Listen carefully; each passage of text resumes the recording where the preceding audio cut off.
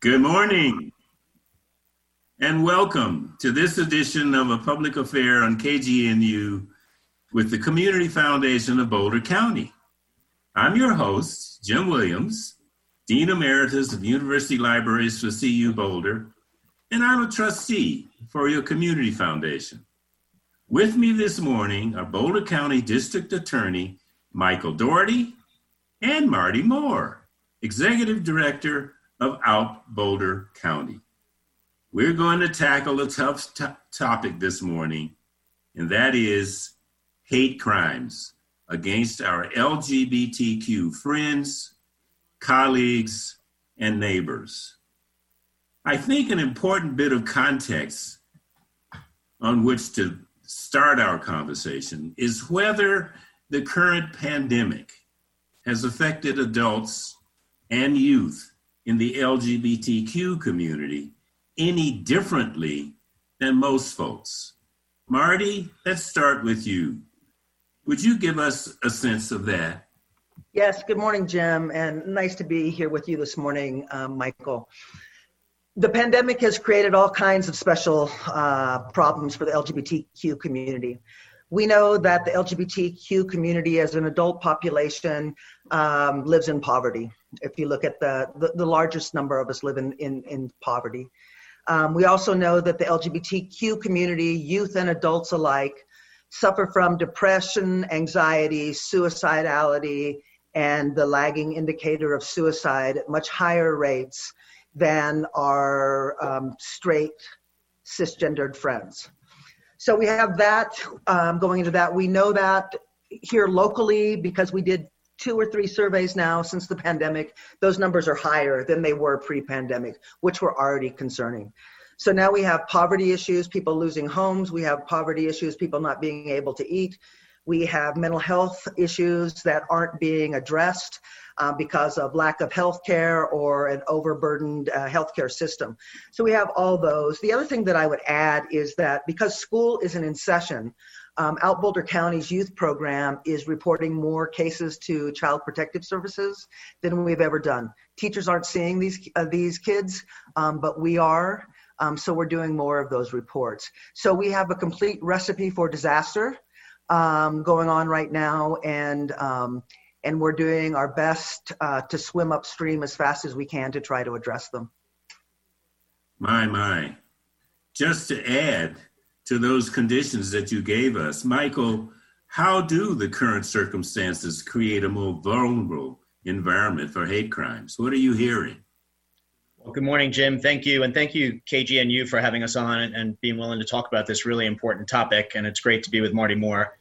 I think the pandemic has in many ways created the perfect storm for victims. When you think about what Mardi just touched on in terms of poverty and mental health issues, those things are getting worse, not better, during the pandemic. And add into that the isolation that's caused and required of all of us by the pandemic and the stress that people feel. And the other factor when we think about hate crimes in particular is the amount of anger that's out there in the community right now and in the media, quite frankly. So when you think about the temperature level on the stove being turned up and the level of vitriol being up nationwide, people are more willing to and perhaps feeling empowered to act on hateful thoughts that they have. Having a hateful thought is not a crime. Acting on it is a crime that concerns all of us. And we're certainly seeing an increase throughout the pandemic in hate crimes being committed. And it's something that's a real focus for us in this office and in this community, because anytime a hate crime is committed against our LGBTQ friends, colleagues, and community members, it has to be of the utmost concern for all of us, because it really cuts against who we are as a community and who we should be as a country. So I appreciate the partnership that we have with Out Boulder County and other groups in this great community to do everything we can to combat hate crimes, including hate speech. And there's an important distinction there that we can address. But the pandemic has created, in many ways, as I say, a perfect storm. So we've done a lot of outreach to domestic violence victims and child abuse victims and to the community as a whole to try to let people know that law enforcement, of course, is still available. The district attorney's office has remained open and available since the start of the pandemic. And we're absolutely committed to doing everything we can to combat hate in our community. It is really great to hear about your partnership with Out Boulder County. It is really, really encouraging to hear that we have that kind of infrastructure in Boulder County to address these serious issues. But let's take a moment, just a moment, Michael, and would you help us define what is, quote, hate crime, unquote, and what kinds of crimes are reported in Boulder County and how many of them are associated with our LGBTQ community? Jim, that's a great question. And we've certainly seen an increase in hate crimes committed nationwide here in Colorado and also in Boulder County since 2016. As a result, when I took office in 2018, we started the Bias and Hate Crimes Initiative to focus on hate crimes as a priority for our office and for this community. You've asked an important question, which is the distinction between hate speech and hate crimes. And in this country, of course, under the First Amendment, we all have the right to free speech, even when that speech is vile, disgusting, and disturbing to folks. So the line that's drawn is when a criminal act is committed, not just speech alone, but a criminal act is committed based on the victim's actual or perceived, and under the law in Colorado, it's defined as race, color, religion, ancestry, national origin, physical or mental disability, and sexual orientation. So those are the categories laid out in the statute. So what's really important for us when it comes to taking cases to court is being able to prove the defendant's intent. Was the crime based on or motivated by bias or hate? And that's a really important distinction. So we look at the language used, we look at the circumstances, whether the defendant has any clothing, tattoos, social media posts that indicate an affiliation with a hate group, and working really closely with the victim and making sure we have all the information from the victim. And that requires a lot of trust and rapport. And that's where Mardi's efforts with Out Boulder have been a really important factor for us being able to do more for victims in the LGBTQ community. So, Mardi, Michael mentioned when cases go to court.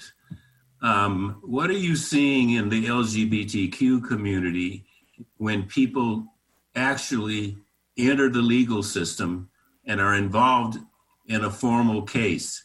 Are our LGBTQ neighbors and friends represented by legal counsel in those cases? Yes, I would say most certainly they're represented. Michael's team does a tremendous job in having the best representation possible for folks who end up in the court system. I think the larger concern that both Michael and I have is that these cases being reported, once they get to court, Michael's team does a fantastic job with them. But are these cases making it to court? Right. One of the first, shortly after our DA was elected, he came to meet with me at our Longmont office. And I sat down and showed Michael a spreadsheet that everything that had been reported to me since the last presidential election. The years prior to that, I'd only had 2 or 3 things reported to me. So there was a complete uptick in hate crime shortly after that presidential election. And when Michael and I were sitting there, and I asked him specifically about one case, and he said, that case needs to be reopened. That should have been charged as a hate crime.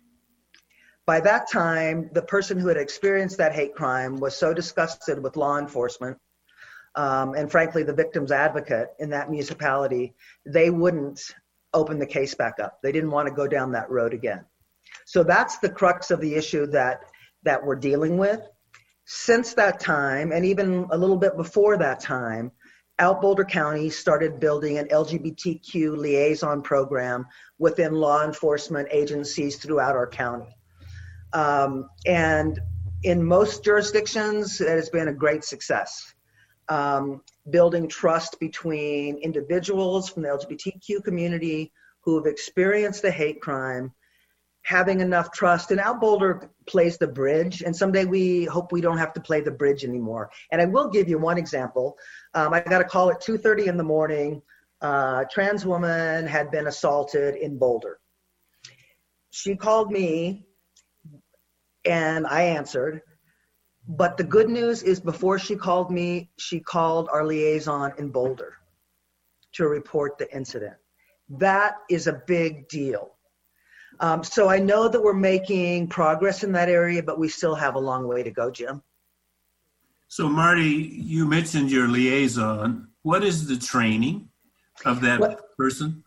It depends on the jurisdiction, but the ones that we're pulling together are funded by the Rose Community Foundation and led by Detective Marples here in the city of Boulder's Police Department.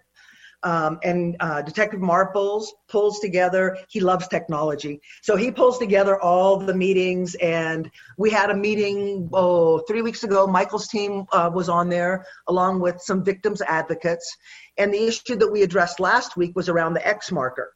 So in Colorado, you can get an X marker, but when the police pull you over, they may have a male or female box they have to check. So as we're trying to build relationships between the trans community and the police, how do the police ask this question? Well, I'm sorry, you have an X marker, but before I leave this, I've got to check off male or female. Not a good way to build trust. So we address things like that. We have an upcoming meeting, I think this week on Wednesday, and I'm hoping that in that meeting we talk a little bit about what it looks like post-election. And how can we support the police in this very volatile time to make sure that they do well by the LGBTQ community? So it varies, Jim. These trainings have been going on for a couple years. And Michael, do you want to talk about the training we had with the FBI and the CBI, et cetera? Sure. So Marty's absolutely right that the cases that come into the courthouse have generally gone well. In other words, the right outcome has been reached. But our greatest concern are the cases that are never reported to law enforcement and never make it to the district attorney's office and to the justice system at all. So seeing that spreadsheet that Marty had and then comparing it to the fraction of cases that were actually being reported is why we started the Bias and Hate Crimes Initiative, which has included a number of things, but also the training of law enforcement and prosecutors to make sure that we have the best possible approach and that we're able to build trust. Because when someone is the victim of a hate crime, it generates an extreme emotional response. So having law enforcement slow down, show compassion, listen, and get all those facts is absolutely critical. So with Marty's leadership at Out Boulder and other groups, including the NAACP, we brought together every law enforcement agency in Boulder County. And it's a testament to them that they all wanted to be a part of this, along with the FBI and the Colorado Bureau of Investigation. And the Jewish Community Center gave us some of their space, and we hosted a pretty intense training for the people in that room on how we need to improve our community and collective response to hate crimes. And it's language, it's trust, it's rapport, and it's also building those bridges that Marty referenced earlier so that people do come forward and make a report so justice can be done. So I want to take a moment and thank our listeners for tuning in to KGNU's The Public Affair this morning. I'm speaking today with District Attorney Michael Dougherty and Marty Moore, Executive Director of Out Boulder County. Back to you, Michael. This is a rather sensitive question, but I think it needs to be asked. Is there a racial issue with hate crimes in Boulder County, particularly hate crimes against our LGBTQ community? Definitely, 100%. I mean, racism exists in this country and Boulder County is not immune from it. So we're going to continue to see hate speech and hate crimes committed against vulnerable members of our community and protected groups in our community, including Black individuals, LGBTQ members of the community, and so on. So yes, we definitely have an issue in Boulder County, and we're not alone. I mean, this is an issue statewide and nationwide, but what we've done is try to have the best possible response to this reality and make sure that we don't tolerate hate in this community at all. So raising awareness in the community, reaching out to affected groups. You know, one example would be Marty and I also partnered with the NAACP, Boulder Voices for Children, every law enforcement agency in Boulder County, and other groups to bring community members together. And this was last year at the Jewish Community Center. And we had over 300 people from the community attend for a discussion on hate crimes being committed in Boulder County. And I think it's a testament to the people of Boulder that we had that kind of turnout. It wasn't in response to a particular incident. It's just because that's who we are in Boulder. We don't want to tolerate hate crimes. We want to make sure we come together to do everything we can to combat hate. So in addition to the trainings we've done and the improvements we're trying to make in the justice system, and I'll acknowledge there's more work to be done, Jim, but the liaison program and the approach Mardi Moore has taken, to me, is the best possible response we can have to hate crimes in this country. And I look forward to trying to build those relationships and the protocols with other groups in the county. And also statewide, we were invited last year by the Colorado District Attorney's Council, which represents all the 22 district attorney's offices in the state of Colorado, to come to a training on hate crimes and what we're doing here in Boulder County. So we're on the right track, although we have a lot of work to do. We'll get back. Thank you, Michael. We'll get back to prevention in just a moment, but I have another question about demographics. So Mardi or Michael, is there an age issue with this question about hate crimes?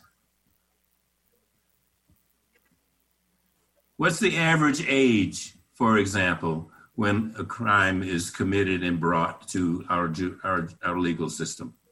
So I don't know the average age, Jim. That's a good question. We do have an elder abuse unit here in the office. We don't necessarily see hate crimes being committed against older folks in the community based on age, but certainly we've seen an increase in elder abuse cases reported over the last couple of years, and I'd love to have another conversation with you about that. I mean, Mardi can talk about, I don't want to speak for her, but I think the folks she hears from cover every possible age range.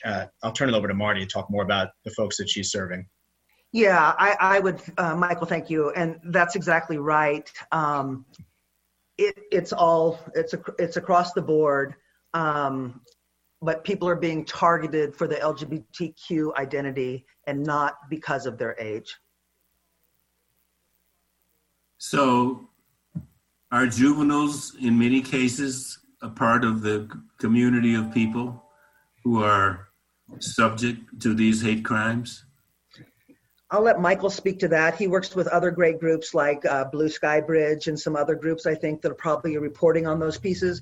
We get the CPS reports that we're doing, and we're doing more of them now based upon kids not being at school but coming to our programs. In the last 6 weeks, we've reported 4 cases to Child Protective Services, and I don't know that we did 4 in the year before. So that is true. Youth tend to experience bullying in person, which Michael is the lawyer here and can talk about when that crosses the line to a hate crime, and also online bullying, Facebook, Discord, whatever the cool hipsters that are younger than me are using, they tend to experience bullying at higher rates. Anything you can add there, Michael? Sure. So under the First Amendment, hate incidents or hate speech can only be criminalized in a fairly narrow sense, which is when it directly causes specific, intimate, and serious harm that a physical act or is going to be committed, a physical assault is going to be committed, and the person's going to be subject to violence or property damage. That being said, certainly in our schools, we continue to hear too many incidents of hate speech and hate crimes being committed. So I really appreciate the partnership we have with Boulder Valley School District, as well as the St. Vrain Valley School District. They've invited DA staff in on a number of occasions throughout the school year to talk about hate speech and to talk about hate crimes and try to raise awareness for kids. Because too often kids are parroting either what they're hearing in the home, on the news, or in social media. So making sure they understand the impact of those words and making sure that any criminal act is not tolerated. Thank you. The other question that I have that's related to this, sadly, is Mardi, what do you hear about suicide among youth and suicide related to hate crimes? It's a heavy question. Nationwide, I think there are some increases.